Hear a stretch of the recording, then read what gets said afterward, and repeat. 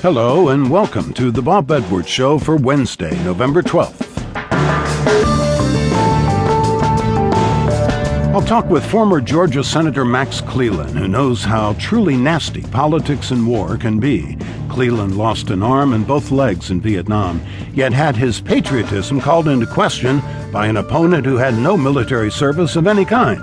We have to realize our young people are not just being deployed, they're going to war.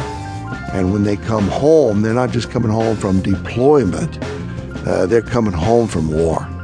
Regardless of how Vietnam turned out, regardless of how Khe Sanh turned out, we served our country and we did the best we could. Cleland wrote about his life, his service, that 2002 election, and the effect the loss had on him in a memoir. It's titled Heart of a Patriot. It's my heart, it's my guts, it's my soul. I mean, I don't have any more to give. This is it.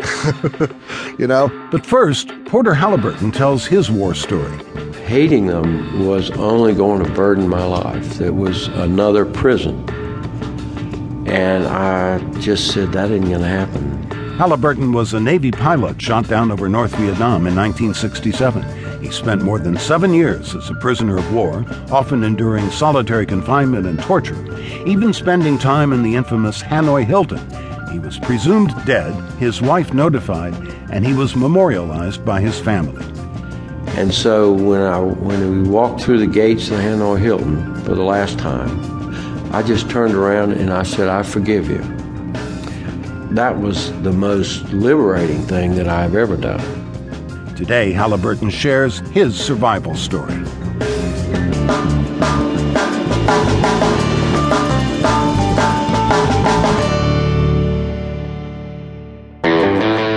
On June 17, 1965, the first B-52 raids were launched against Viet Cong targets in South Vietnam.